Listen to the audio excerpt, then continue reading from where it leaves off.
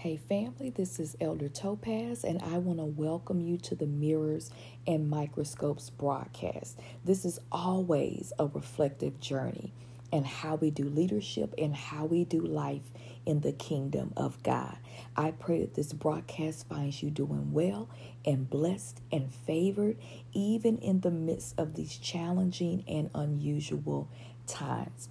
Now listen, I'm excited about my new series, Chronicles of the Underdog. Now we took a brief sabbatical due to the Labor Day holiday, but we're back and we're ready to dive right back into this series. Now, I feel like we can all relate to stories, testimonies, and biblical examples of those who have been slated and perceived as the underdog in the eyes of others. And I'm sure at some point in our lives, we all been labeled or carried the misperception of being the underdog, whether it was in our family and upbringing, in education, in our careers, in business, in relationships, in church, and even to the point where we were our own worst enemy and our own critic and started believing the labels and buying into the idea and posture of being underrated and downplayed and held stagnant by low expectations.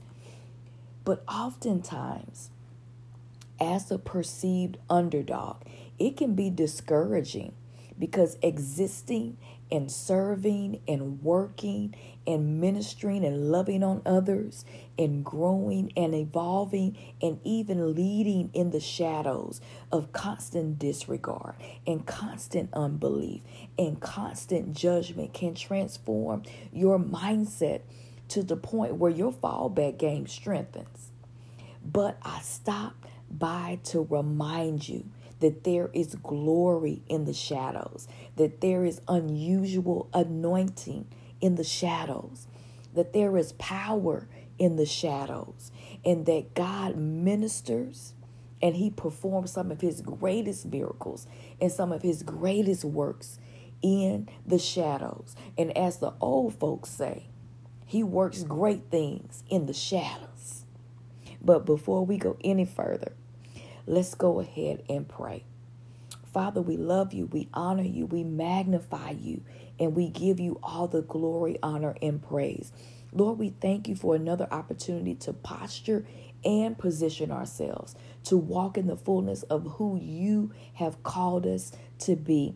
God, this moment and in this moment, we repent because we allow criticism and allowed the rejection and allowed the minuscule banter and allowed others' low expectations and allowed the disapproval of others to speak and reverberate louder than your word, louder than your promises, louder than your timing, and louder than your strategies and wisdom. We thank you because you have demonstrated to us over and over again your grace and your sovereignty over our lives. God, you've demonstrated that you are fully invested in all that you have deposited and cultivated on the inside of us. Lord, we thank you because no matter the season we find ourselves in, you are yet with us. You yet continue to keep us. God, you yet sustain us. God, you continue to cover and shield us over and over again. So, Lord, we thank you. And we don't take these things and these moments and these blessings and the covering lightly. It's in Jesus' name that we pray. Amen. All right. Are y'all ready? Y'all ready to dive in? All right. I'm ready. I'm ready. So let's go. So we ended our last time together discussing Samuel anointing David as king over his brothers in 1 Samuel 16 verses 1 through 13, and how operating and flowing in an unusual and uncommon anointing can bring common adversity. Others would rather go into consensus with a popular opinion than to advocate for the uncommon and to advocate for the peculiar. But regardless of the opinion and misperceptions of the majority, God was with David. David was faithful in what was assigned to his hands, whether it was deemed as insignificant or whether it was deemed as significant or not. And being anointed as king was not on David's radar, and it was not on his agenda. But God is yet revealing his glory in our lives. When we focus on and desire to point things back to our own vainglory, then we can miss out on opportunities for God to use us in a greater capacity because self is in the way. I want to read something to you that God gave me in 1 Corinthians 1:26 through 29. And it's a reminder to us. I'm reading it from the Amplified Bible. And it says, just look at your own calling, believers. Not many of you were considered wise according to human standards. Not many powerful or influential. Not many of high or noble birth. But God has selected for his purpose the foolish things of the world to shame the wise, revealing their ignorance. And God has selected for his purpose the weak things of the world to shame the things which are strong, revealing their frailty. God has selected for his purpose the insignificant things of the world and the things that are despised and treated with contempt, even the things that are nothing, so that he might reduce to nothing the things that are, so that no one may be able to boast in the presence of God. So in the eyes of some who may be in your presence, who may be connected to you, who may be around you, you may have been perceived as the underdog, just as David was perceived as the underdog. He was young, he was unassuming, and he was doing the thing he loved and was passionate about. But even in the midst of all of that, God had a greater purpose and assignment on his life. So as we continue to track in 1 Samuel 16, verses 14 through 1 Samuel 17, verses 1 through 58, I want to highlight 7 principles that we can learn from David as he was serving and being elevated in the shadows. 7 things that I want us to glean. 7 principles that I want us to take away from this very familiar scripture, this very familiar story in the Bible, this very familiar story of one who was perceived as an underdog, but ended up winning in the end. So we know as soon as David was anointed as king, he went right back into the field, tending to the sheep, leading and shepherding them. But David, even though he was anointed as king, he wasn't walking around stomping and beating his chest and making demands and announcing that he was anointed as the next king. He wasn't doing all that. Because some of us who get a word like that, we start getting a big head and we start acting like that we have arrived. But he still walked in a low place. He still came in low. He was still humble. He still went back to the assignment that God had given him and that he was currently in. So the first thing that I want us to glean is this. When God chose or when God chooses you, it doesn't always mean that you're immediately escorted to the top. Oftentimes, it's a test. You must remain faithful to what God has assigned you to do until God finishes orchestrating his timing and preparing the environment and tailor making the opportunity and assignment for your specific anointing. Number 2, your season in the shadows may cause you to feel unrecognized, to feel unappreciated, to feel uncomfortable, to feel unaccepted, and to feel unacknowledged. But don't despise where God has placed you.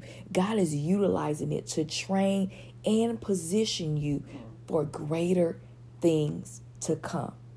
Now, although David was anointed as king, he was also skilled and anointed as a musician, and was sought after and summoned by King Saul, the one who he would soon succeed, to minister to King Saul during the times which he would battle.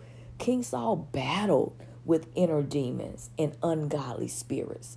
And David was assigned with all the skill and gifting that he had to bring peace to King Saul, to bring an anointing that would heal and deliver and set free the things that Saul was dealing with. And so we have to understand as well that even though we learned that David had a variety of gifts, he wasn't trying to pick and choose which ones he wanted to flow in or not flow in. They were activated and called upon during appointed times and seasons that God activated. David wasn't trying to act like he was above his musically inclined gifts or being assigned as an armor bearer because he was anointed as the next king. But David was obedient to his current assignments.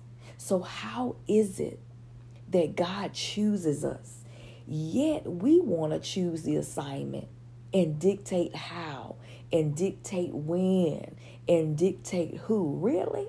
That's how God is looking at us, like, really? Really? You want to dictate to me how? You want to dictate to me the people? You want to dictate me the time period? But it's truly a test of our response and obedience to God. God will give us glimpses and he'll give us clues of blessings to come and give us glimpses of our destiny. But how many times has God said, I'm going to let you choose a path you want to take, and I'm going to let you choose how you want to get there? How many times has he done that to you?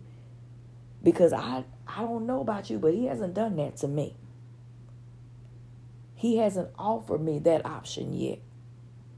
But in regards to that, I want to share something with you. And I'm going to use this broadcast as an example, because God placed this broadcast in my spirit years ago.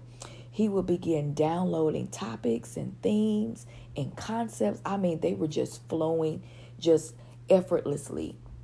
But at the time, I was terrified. And I'm going to tell you the truth. I was terrified of others rejecting how God ministered to me. And I was terrified of openly sharing what God says to me. And I was terrified because I struggled and was uncomfortable with my overall presentation, period.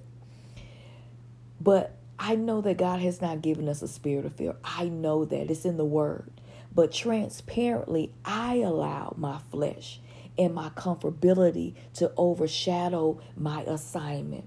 But God began to create opportunities. He started moving barriers out of the way, so much so to the point where money wasn't an issue, platforms wasn't an issue, content wasn't the issue. And at some point, I had no choice but to obey God. Or I could start being whooped and chastened by God for walking in disobedience. So what we don't want to do, especially not in this season, we don't want to miss what God has on the other side of our obedience, on the other side of submitting our gift to God, and on the other side of the blessings that God has in store for you and for me. Have you ever been in a place in your life where God disrupts your life to the point where it completely clears a pathway for his will, and it completely clears a pathway for his original design? We never know who God has assigned us to help. who he has assigned us to deliver, who he has assigned us to set free and impact because of our obedience. You never know.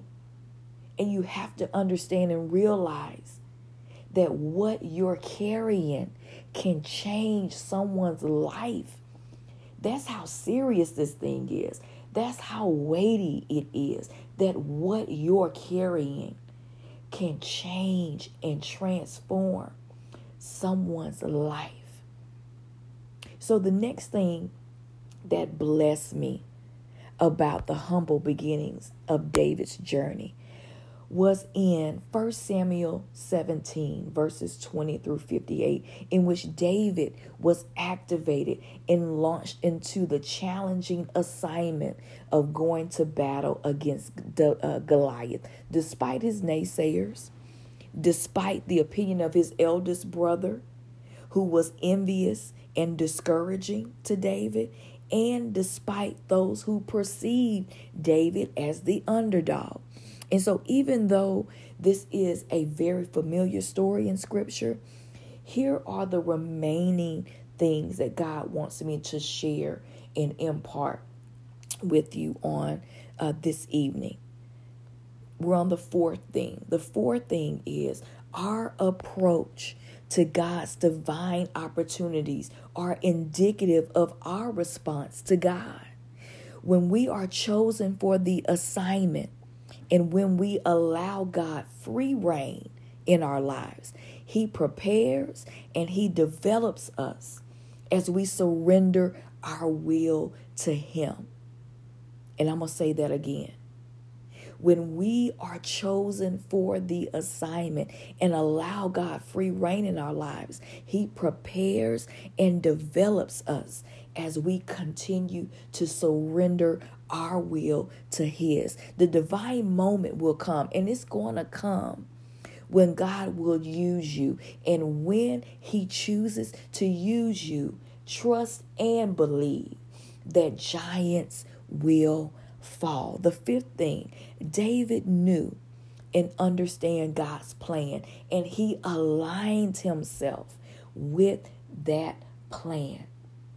Newsflash, timing is everything.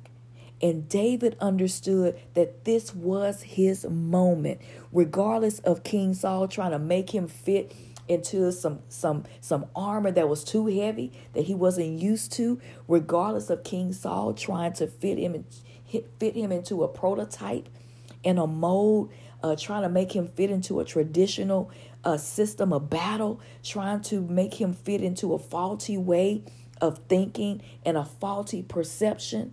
Regardless of that, regardless of the approach that King Saul was trying to put onto David that was not conducive to his anointing, that was not conducive to his assignment, and was not conducive to his strengths, David was still courageous.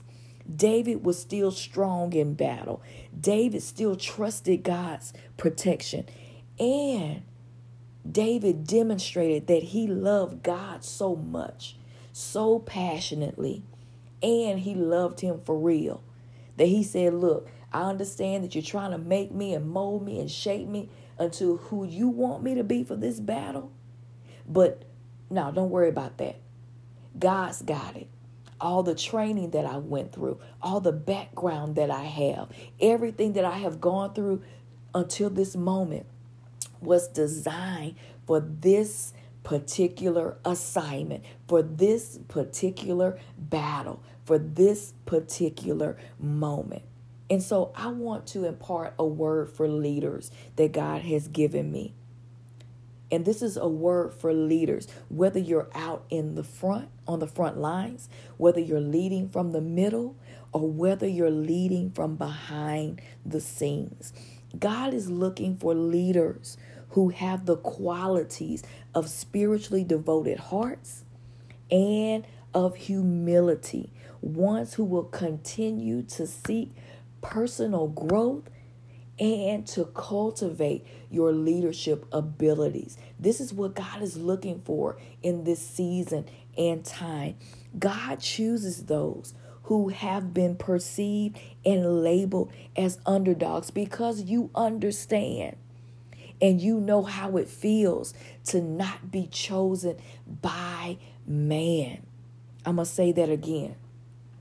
God chooses those. He chooses leaders. He chooses disciples. He chooses people who have been perceived and labeled as underdogs, because we understand, because you understand, because they understand and know how it feels to not be chosen by man.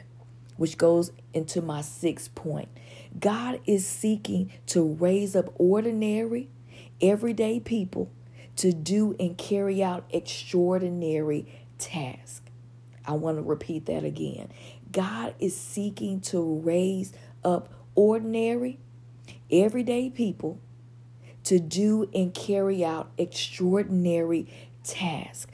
God cannot choose you, and God cannot use you if you act like you never struggled, if you act like you never made mistakes, if you act like you never failed, tripped, and stumbled, if you act like you never contemplated throwing in the towel, if you act like you never had a lapse in judgment, if you acted like you never obeyed God, and if you acted like that God didn't turn around after you disobeyed him, and he turned around and chastened and whooped your hind parts because you walked in disobedience.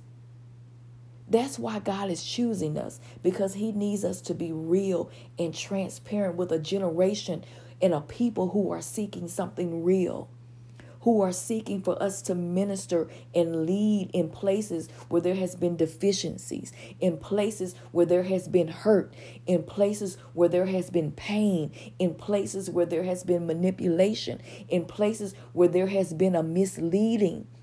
God is bringing us back to that point where he wants us to show our wounds and our scars, because if we don't do that, then who are we depending on to walk us through this thing?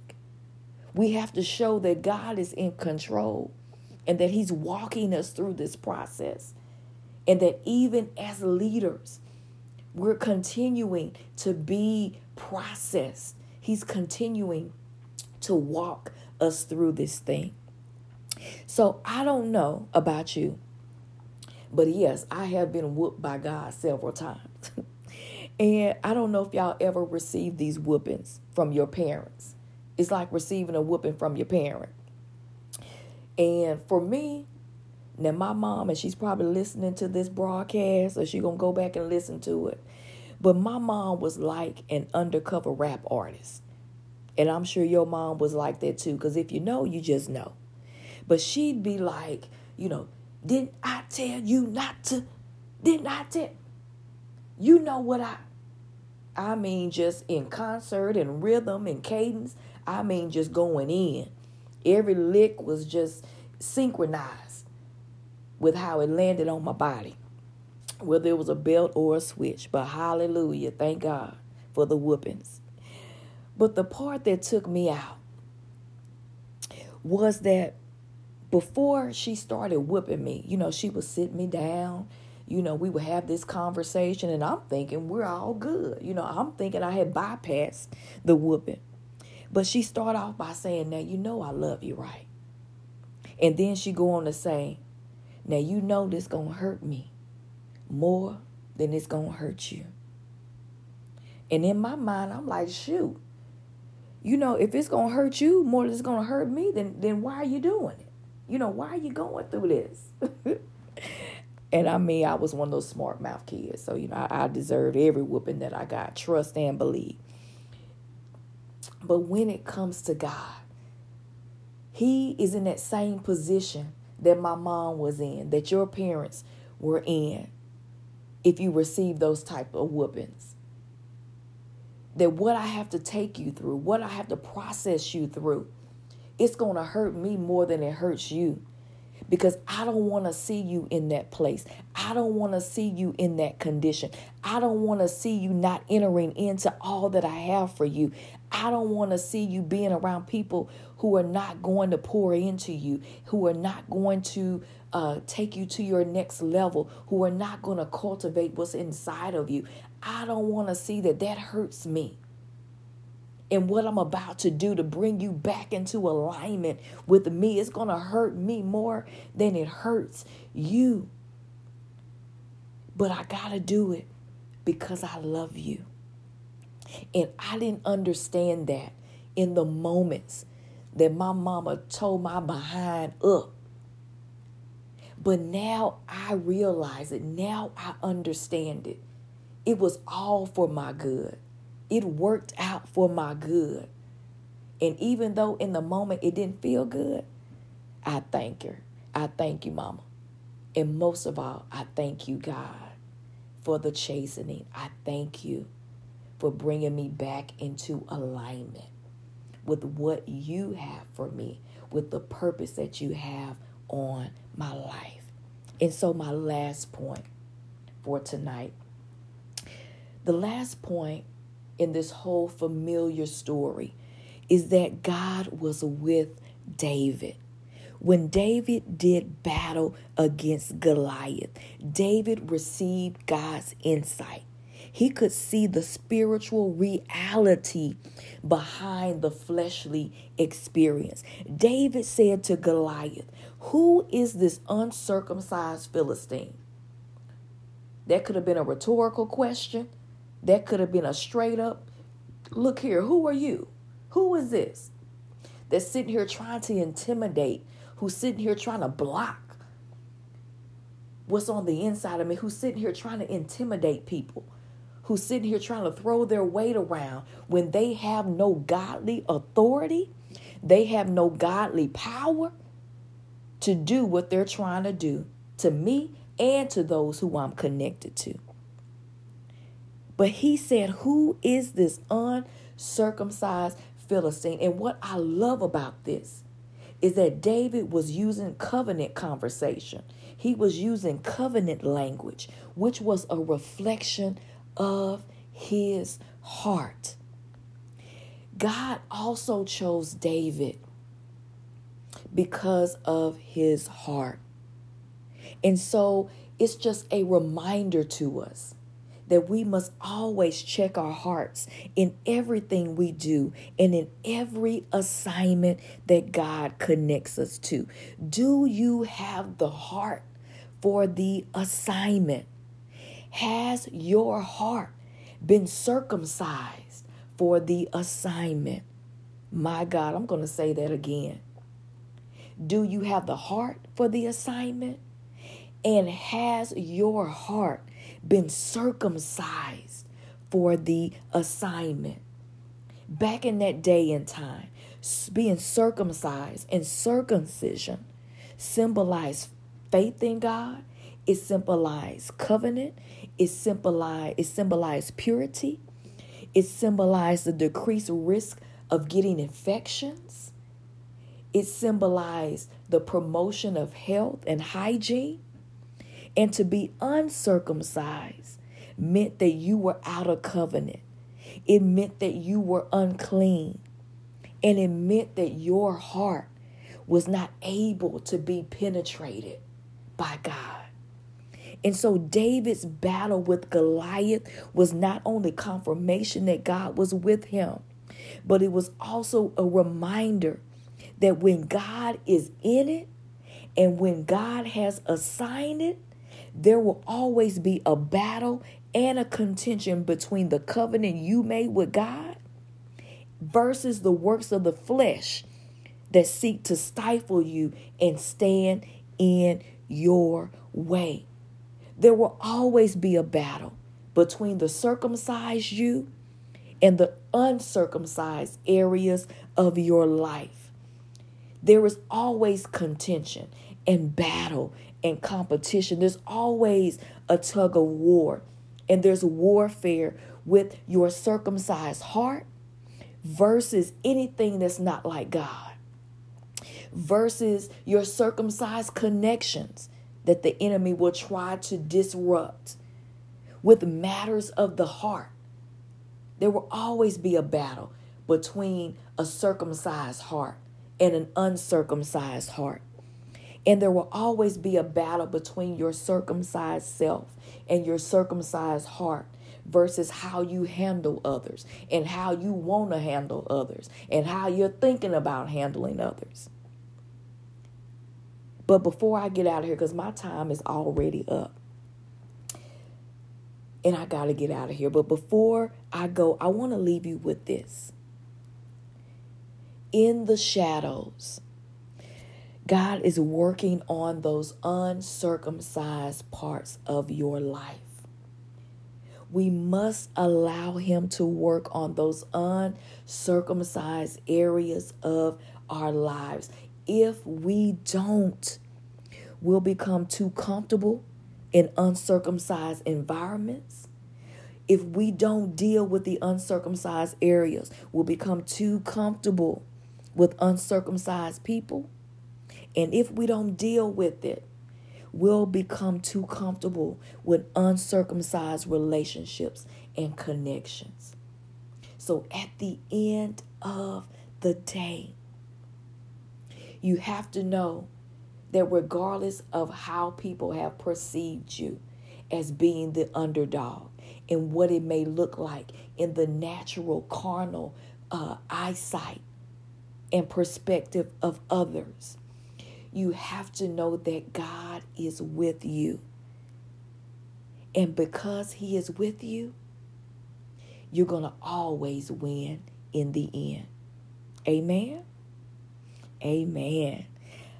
I want to offer the gift of salvation or the gift of rededicating your life back to Christ. Romans 10:9 declares, if you openly declare that Jesus is your Lord and you believe in your heart that God raised him from the dead, that you will be saved. It's always the right time to make the right decision. And I promise you, no matter what you're going through, no matter what it feels like, no matter what it looks like, no matter what your friends are saying, no matter what the naysayers are saying, no matter who has slated you as the underdog, I promise you that if you give your life to Christ, or if you make that U-turn and come on back home to Christ, it will be one of the most exhilarating. It will be one of the best decisions you will ever make in your life. God is calling you back. He wants you. He wants everything that he has allowed you to walk through and journey through to not only work for your good, but to also impact someone who is in your life and someone who is coming into your life. I promise you that it will be one of the best decisions of your life. It won't be easy all the time, but I promise you it'll be the best decision that you can make. I'm cheering for you. I promise you I am. And I also want to let you know that regardless of what others have said about you, regardless of the fact that you may feel like you are the underdog, that the best is yet to come. Well, I absolutely love you, and there's nothing that you can do about it. Have an amazing week. Be blessed, and may the favor of the Lord chase after you.